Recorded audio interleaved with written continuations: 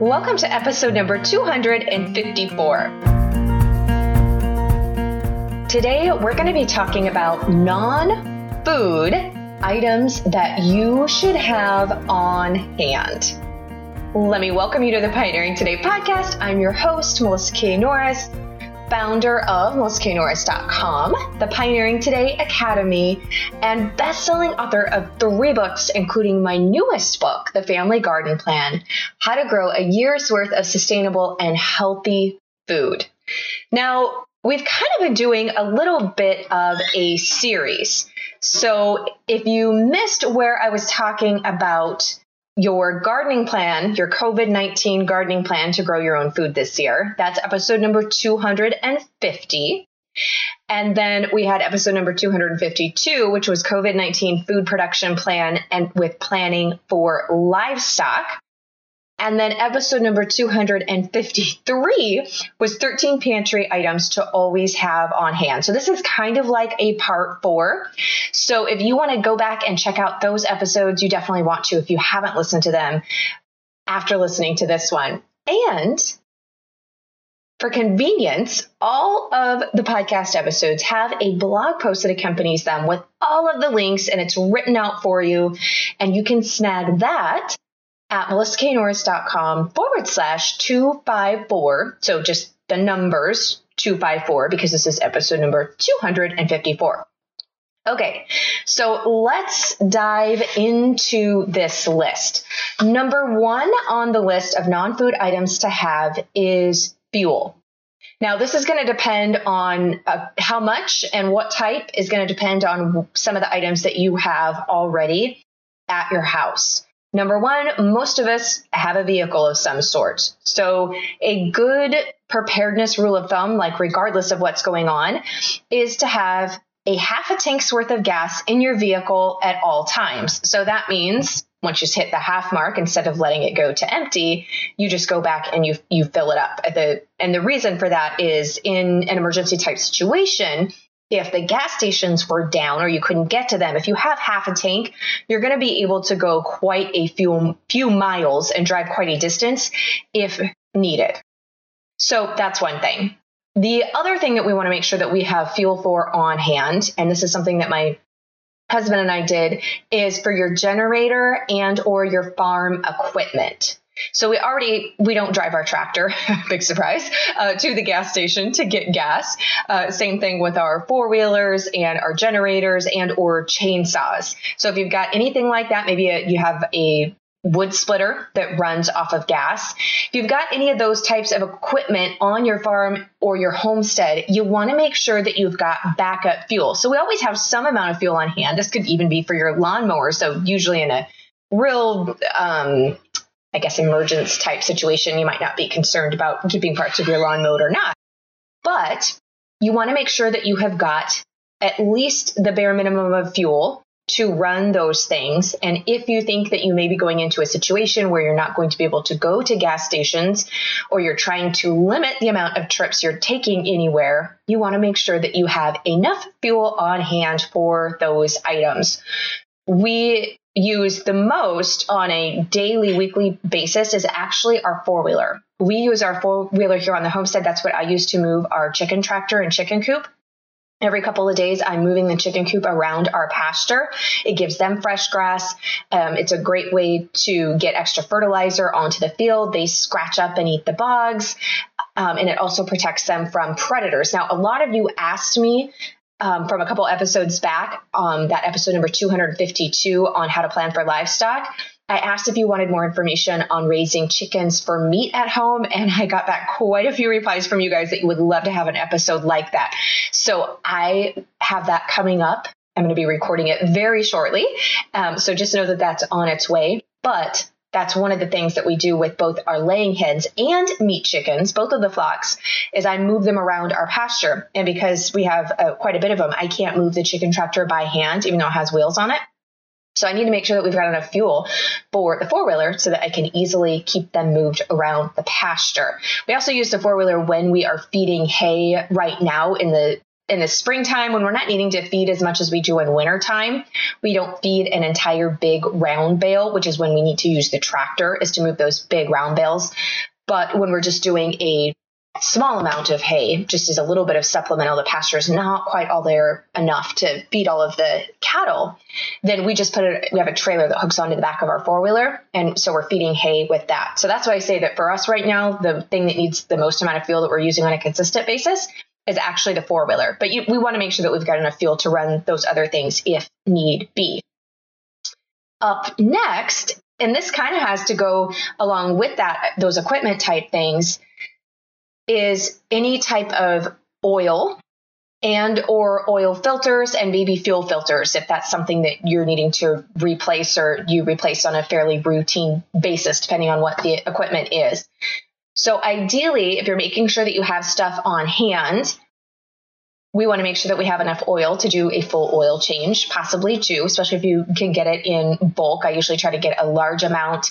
Hydraulic fluid as well, if we're talking about tractors and different things like that. If you've got some of those bigger equipment, I buy that in bulk. But I like to make sure that we have got one extra filter, be it oil or fuel. So when we need to replace it, then we have it on hand and we can replace it. And then we've got one more beyond that, just as in case as we're looking out into the future. So you may decide to stock extra on some of these, or at least just have one on hand, depending on what type of equipment you've got, but just a little bit of food for thought to think about that. Okay. Now we're going to be moving into kind of beyond the equipment side of the homestead, non-food items to have on hand, because I know not everybody has those type of things. So most of us do have a vehicle, and if you're changing your own oil, it will still apply to that. But now we're going to be talking about in the house, some of those body care items. So not food, though some of the oils that we're going to be talking about here in just a second will pull double duty. You'll have them in your food storage, but you'll want to make sure you have enough on hand to use to make some of your own products. So first up we're going to talk about is laundry soap. We're all going to be still washing our clothes, though. We may choose to let them get a little bit dirtier when we're not going anywhere. No judgment. But you're going to want to make sure that you have enough laundry soap on hand. Now with that, homemade. So if you're making homemade laundry soap, if you have my book, The Made from Scratch Life, which was my first traditionally published book, then I have a recipe in there for homemade laundry detergent. So if that's the case and that's the way that you roll, you need to make sure that you have enough ingredients on hand to make that, to at least do a couple of batches, because it makes up quite a bit and it lasts quite a long time. But I always want to make sure that I never run my ingredients all the way out, that I always have them replenished before I run out of whatever it is that I'm using, so that I always have the ingredients on hand to make it again. But I got to be honest with you guys, I ran out of my washing soda. My mom actually called me up because she needed to make a batch, and I had a box sitting there with it in it, and I went and picked it up to tell her, yeah, you can come and grab some. And know what? The box was pretty much empty. There was like 2 tablespoons at the bottom of it. But because I saw the box sitting there in my brain, I hadn't actually put it on a list the last time I used it and said, oh, you need to replace this because it's almost empty. There's not enough in there to make another batch. But because it was sitting up there and I saw that box, I thought that there was more in there than there was. So it's kind of a good reminder. If it's not something that you can actually see through and see the level, you might want to pick up some of those containers just to make sure. So I don't technically have enough on hand to make my homemade laundry detergent. But in full disclosure, I don't always make homemade laundry detergent.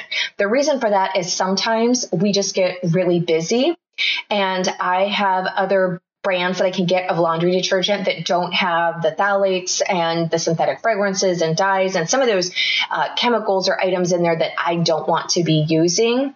I can get for a pretty good price some laundry detergent products that fit my bill of where I need them to be. So sometimes I make my homemade on that and sometimes I don't. But I did make sure that I had a complete large backup size of laundry detergent on hand. Now, talking about laundry, though this one will do a lot more than just laundry, and I use it for more than that, is bleach. So for bleach, I don't use chlorine bleach. I know a lot of people feel very strongly one way or the other about that. So whenever I say have bleach on hand, I always get people making comments like, don't use chlorine bleach or don't use bleach. So the bleach that I use is hydrogen peroxide based, which is a great product. I'm not worried about using it. Hydrogen peroxide is a great thing to use. So just to clarify there before you send me any, not necessarily hate mail, but before you send me an email, it's not chlorine. And if you're using chlorine, hey, we all do what we feel we need to do. Okay. But you want to make sure that you have extra of that on hand.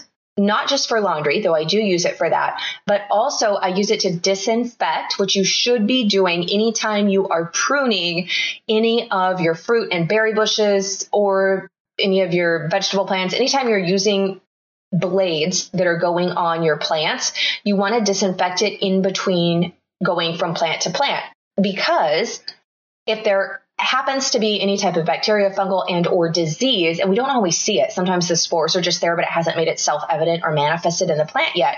And if you don't disinfect your pruning loppers, saws, etc., before using them and after using them and in between different plants, you can transfer and spread those diseases between the plants. And none of us want to do that. So I need to make sure that I always have bleach on hand so that I can disinfect them. But you don't want to overstock your bleach, especially the hydrogen peroxide based, because usually about 6 months and then it can start to lose its effectiveness and its strength will go down. So I usually keep about 3 bottles. I kind of know how much I'm going to use in a period of time. So that's not something that you really want to stockpile. And I don't buy super huge bottles. I just kind of get the regular standard bottle, because same thing, once you open it and it's been exposed to air, then it's not going to last on the shelf even as long as an unopened bottle. So anyways, that is something though that I make sure that I definitely have on hand and is non-food related. Now, vinegar, white vinegar specifically, is something that I use for cleaning. I don't use white vinegar for eating because I actually have a really hard time finding organic white vinegar. And I like to use my raw apple cider vinegar for most of our cooking. And I don't use my homemade apple cider vinegar for canning, but I do purchase organic apple cider vinegar for canning because unfortunately, most of our white vinegar, a lot of it is made from grains, sometimes corn, but from typical GMO crops or highly likely GMO crops or crops that use pesticides. And I don't really want that in my food, which is why I don't stock it for my canning. However, when it comes to cleaning, I'm usually using it in a spray bottle. My hands aren't super coming in contact with it. So I feel a little bit different about using white vinegar for cleaning. But I like to make a homemade all-purpose vinegar cleaner, and I use my citrus peels because those citrus oils helps to cut through grease and give it some more cleaning power. Now, I'm not going to make a claim that it's actually going to kill viruses or bacteria, as well as using something like a bleach-based hydrogen peroxide, because I don't have a way of measuring that in a lab. But I will use it to clean my windows, and I use it to wipe down my counters and just kind of as an all-purpose cleaner. So I want to make sure that I have enough vinegar on hand to do that. Okay, up next, this is where I want to make sure that I have enough oils on hand to make our soaps and herbal salves and ointments and a lot of my different homemade bath and beauty products, because the majority of those items that we use are homemade. So I've got to make sure that my stock is sufficiently stocked. Boy, that was like double stock there. Kind of sounded funny. But anyways, that I've got enough on hand to make up those items. When we're talking about soap, now if you want to learn how to make your own homemade soap, I have an awesome homemade beginner's guide to soap making, how to make your soap at home. And that is episode number 119. And you'll want to definitely give that a listen, as well as visit that post, because I share one of my favorite homemade soap recipes on there. Now, it is a cold process soap, meaning it's going to be using lye, and go and listen to that episode because I kind of dive in there. You have to use lye to make soap. All soap, I don't care what kind, melt and pour, you cannot have soap without lye. Now you can buy a melt and pour base where you're not working with the active lye, but also has lye in it. It's kind of like a misconception that people get. And some of it is due to the wording that people will put on no lye soap. And that just means that the lye has already been worked into the base that they're buying, but somebody at some point had to use the lye or you do not have soap. Anyways, I'll get off my soapbox. I know, sorry, that was a bad pun there, but you can go and check that one out. So I need to make sure that I have enough lye to make up at least a couple of batches of soap. That's number one for me checking. Up next, I need to make sure that I have enough of the oils on hand to make up not only my soaps, but I use the oils to make my herbal infused oils that's turned into my lotion bars and a lot of my different homemade herbal salves and my homemade medicine cabinet, basically. So when it comes to those oils, one of the biggest oils that I use, especially for soap making and even salve making, is going to be olive oil. I've already got olive oil in my pantry for cooking, but I need to make sure that I have enough extra to cover my, obviously, soap and salve and cream making. The other one that you'll see a lot in different like lotion bars and some of your different melted down into some of the salves, and even possibly in some of the soap recipes is going to be coconut oil. And again, that's one I keep in my pantry and I keep in my kitchen, but I need to make sure I'm accounting for the extra use of that in the Bath and Body Care items as well as the herbal medicine cabinet. And I don't use the coconut oil so much with the infused herbal oils, but I do use it in some of the bases to come up with the different salves and lotions and balms. Okay, so those are two of the oils that I typically will have already in the pantry, but they do double duty. But when we're talking about soap making, some other ones that you want to consider and or use is lard and tallow. So lard I will use in my cooking as well. But the tallow and the lard I use mainly in my soap making and sometimes in candle making, which we'll talk about candle making in a minute, but I want to get through the different oils here to consider having on hand, or the ones that I make sure that I have on hand. So those definitely. Another is castor oil, jojoba oil, and palm oil. Now, for soap making specifically is where the castor oil and the palm oil typically come into play. And that's because each of the different oils brings a different property to your final soap bar. And I go over that in that episode number 119 in the homemade soap, as well as inside. I have a full course actually, along with my book Handmade. And then I have a Handmade Bath and Body System course that teaches you how to make homemade soap at home with video lessons and all of my favorite recipes, how to make your own beeswax candles at home, how to do herbal oils and herbal salves and balms and all of that. But palm oil helps create a good lather and it's long lasting and helps to create a harder bar. So that's why you'll see a lot of soap recipes use a combination of different oils. And sometimes people are like, well, why do I need to have all these different oils? It's because they bring something property-wise different to the final product. Now, those are the main oils that I usually use for soap making. The jojoba oil, I keep jojoba oil on hand because that's what I use for my face moisturizer and my eye makeup remover. Jojoba oil is the closest oil that you will find as far as matching the same pH level of your skin. So especially on our face, we want, our face is delicate, especially the skin around the eyes, etc. So I use straight jojoba oil as my eye makeup remover. So it helps to remove my eye makeup as well as provide some moisture around that delicate, thinner eye skin, which is great. And then I also will use jojoba oil as a carrier oil for some of my essential oils if I'm using those. And then you can use jojoba oil when you're making up different balms and or creams or salves, etc., that you're wanting to use on the face and or the neck or the, was it décolleté? Probably said that wrong, area. So anyways, that's what I mainly use the jojoba oil for. I don't use the jojoba oil much for my actual soap making, but I use it for those other properties. So I need to make sure I have it on hand. Okay. So that pretty much covers it for the majority of the oils that I use. But now we need to talk about beeswax. Beeswax is another item that I use, not in my soap, but definitely use beeswax to make my candles. I do a combination of beeswax and lard for making candles. And then I also use beeswax in a lot of the balms, creams, and hard lotion bars. And beeswax is fabulous. I can actually get that locally from our local beekeeper. And it comes in a big bar when it's that way. If you're ordering it online, then if you have the choice and you're ordering it online, pellets is really the easier way to go because it's easier to measure. But if you're trying to only go local, most of your beekeepers are just going to give it to you in this kind of like this big chunk. They'll just weigh it out usually and you'll pay for it that way. But it's harder to cut when you're needing to measure it and work it into recipes.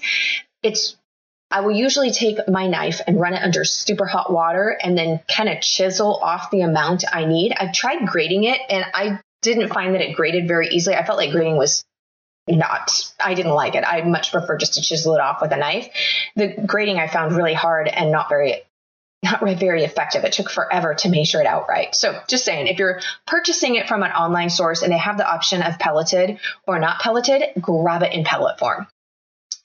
But beeswax does amazing things because it's a humectant. So it helps to draw moisture into your skin as well as trap the existing moisture that you have in your skin there. It helps to draw the moisture actually down into the skin, which is why it is such a great thing and why I add it to so many of my different moisturizers that I'm making and my salves.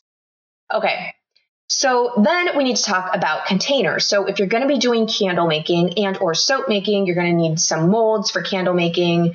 I like to use, and my salve making, I usually end up using mason jars. So I use usually the 4 to 6 ounce size mason jars for salves and candles. And then when I'm doing infused herbal oils, pints and or quarts, depending on how much I need to make.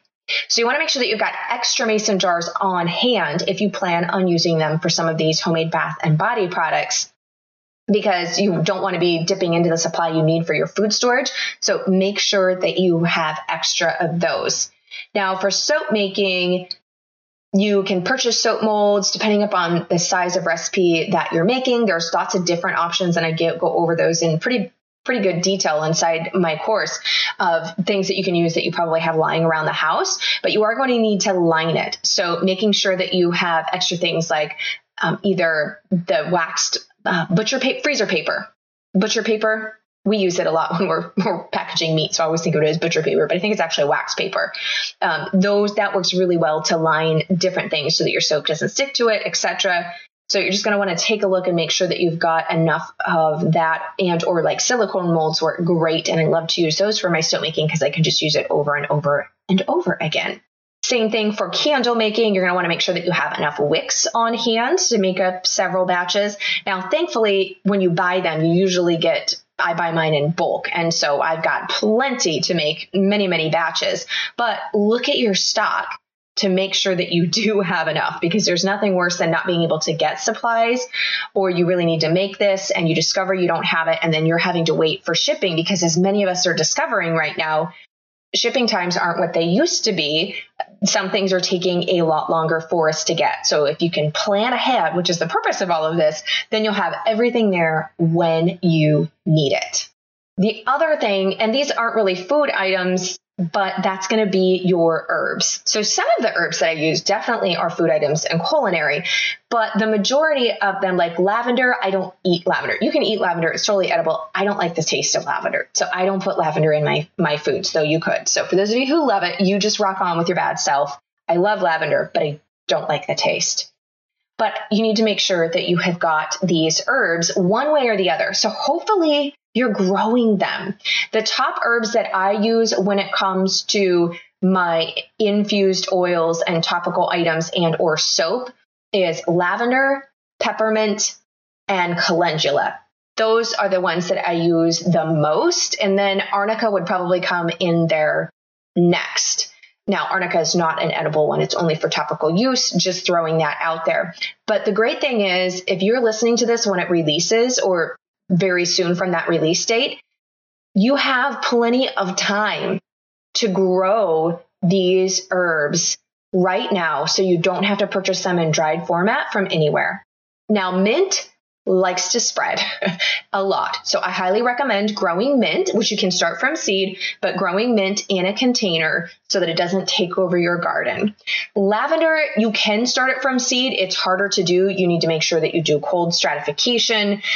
So I would recommend for growing lavender, especially right now, to make sure that it has enough time to get going, either do it from a cutting or get a live plant. And then calendula is excellent to grow from seed. It is so easy to grow from seed. You don't need to do anything special. It's decently cold hardy, so it'll start coming up right now, even though we're still getting freezes, the seeds that just fell from last year's plants, and it will go through quite a few frosts even in the fall. So calendula is fabulous. It is also edible. Calendula is fun because if you're growing the orange kind, it's used as dyes, edible too, but can be used for food dyes. And so when you get into soap making, it's really, really fun to use. I only use natural colorants and natural scents in my soap making and salve making, etc. But it's really fun because you can start to play with some different natural things and make different colored bars. So if you need some creativity coming out, it's kind of addicting. So I'm just warning you, but doing the swirled bars and the layered bars with some of the different colors, calendula will give you a kind of an orangey color. And so you can have a lot of fun with it. Anyways, I kind of got off on a side note there. Can you tell I got excited and I'm ready to make soap here pretty soon. I need to make some more soap. So anyways, those would be the top herbs that I would recommend growing.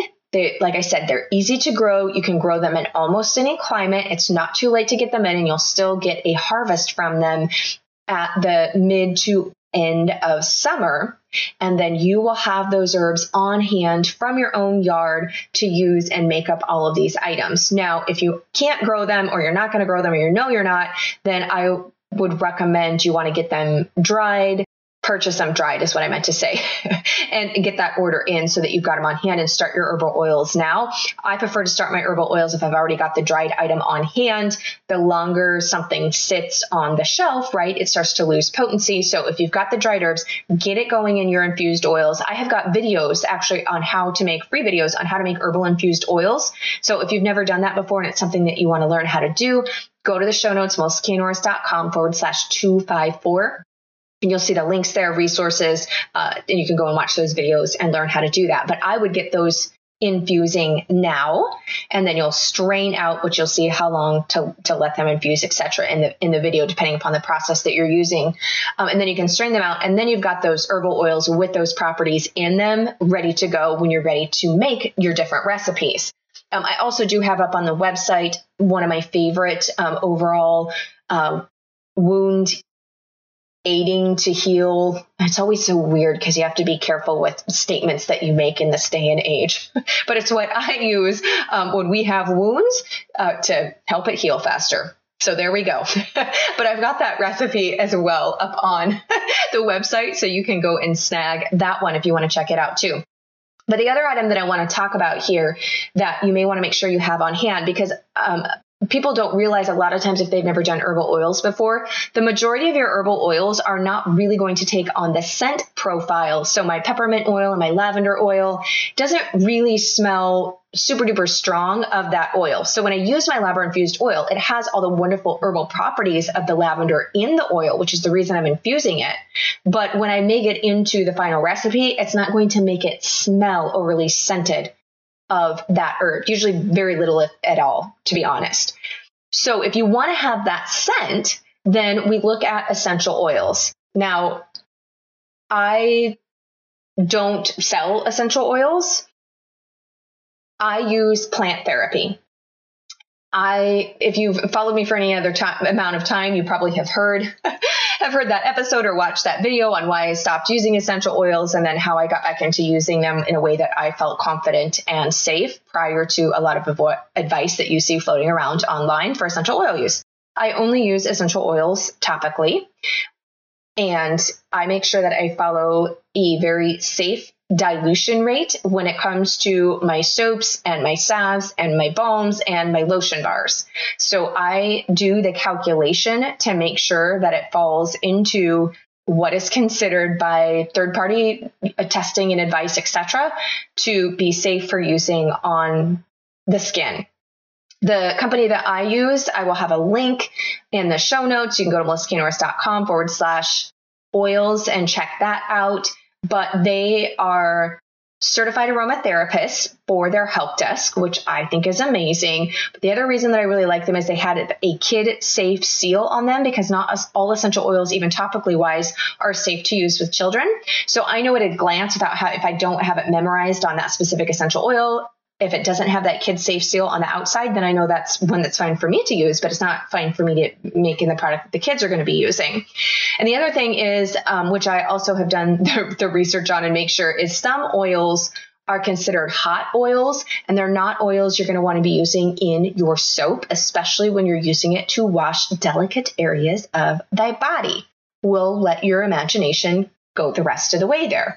So any of my soap recipes have been done to make sure they're not going to use a hot oil that would be unpleasant on any type of that sort of skin. Okay, so that's what I like to make sure when it comes to those non-food items that I have on hand to make sure that everything is running smoothly when it comes to our outside equipment, or, as best as you can. Sometimes there's things that break down that you just would not know that you needed to have a part to replace on. But those are kind of your typical things. You're going to need fuel to let them run and or oil, etc. And then in the house, because it is still important for us to keep clean, be able to wash and to clean things. And honestly, if you haven't made those items homemade before, I think you're going to fall in love with it. I know I have. I like them better. I feel they work actually better for my skin and my body. And it's really fun to know that you can create those items and you get to create them yourself. And then my daughter likes to help make the lotion bars. That's something that we make. We always have on hand and often give away as gifts when it gets closer to the holidays. So these are projects, a lot of them, that you can incorporate with the kids. They can be part of your homeschooling project or just something that you can do, if there's boredom. Usually if you live on a homestead that has a garden and or livestock, your kids know don't say you're bored, because mom or dad is going to say, oh, have I got some chores for you to do. So my kids have kind of learned never to say that they're bored. Anyways, I hope that you have enjoyed this episode of the podcast. Thank you so much for listening to it with me. And I almost forgot our verse of the week. So our verse of the week is from Mark 4, and that is verses 23 and 24 from the Amplified Translation of the Bible. If any man has ears to hear, let him be listening, and let him perceive and comprehend. And he said to them, be careful what you are hearing. The measure of thought and study you give to the truth you hear will be the measure of virtue and knowledge that comes back to you, and more besides will be given to you who hear. One of the reasons that I wanted to share this verse with you, and that I particularly like it, especially during these times, is it can be really easy with all of the media that we're exposed to. This is a form of media too, but especially if you have the television on and you have commercials and or even the news anymore, you will hear and see a lot of things that feels like it's done for the reason of causing anxiety or to get people to click or sensationalism or to get ratings up, etc. I'm sure you've experienced that if you've had the television on. And even sometimes in feeds when you're on social media within the algorithms, depending on some of the different social platforms you might be on, it feels like it's kind of filled with that stuff. And so I say be careful, because I think we should definitely be informed. We need to know what's going on, but it can be really easy to tip on the opposite side of that and begin to consume that and to feed into it. And then it heightens our anxiety and it heightens our worry. And so just be careful of what you're allowing to fill your mind and to what you're studying and to what you're pondering on. And just use that filter and know that it's totally okay to step away from that, to shut it down, to not look at it, and to fill your mind and yourself with things that can help you and your family and can keep you uplifted and focusing on the good things and the things that you can do that are, like I said, that are going to help you. Because when we focus on those things, it really does help alleviate a lot of that anxiety and or stress that we may be feeling because of current situations. So I feel like this is really good advice, and it's advice that I try to follow myself during all times, but especially during times of like what we're going through right now.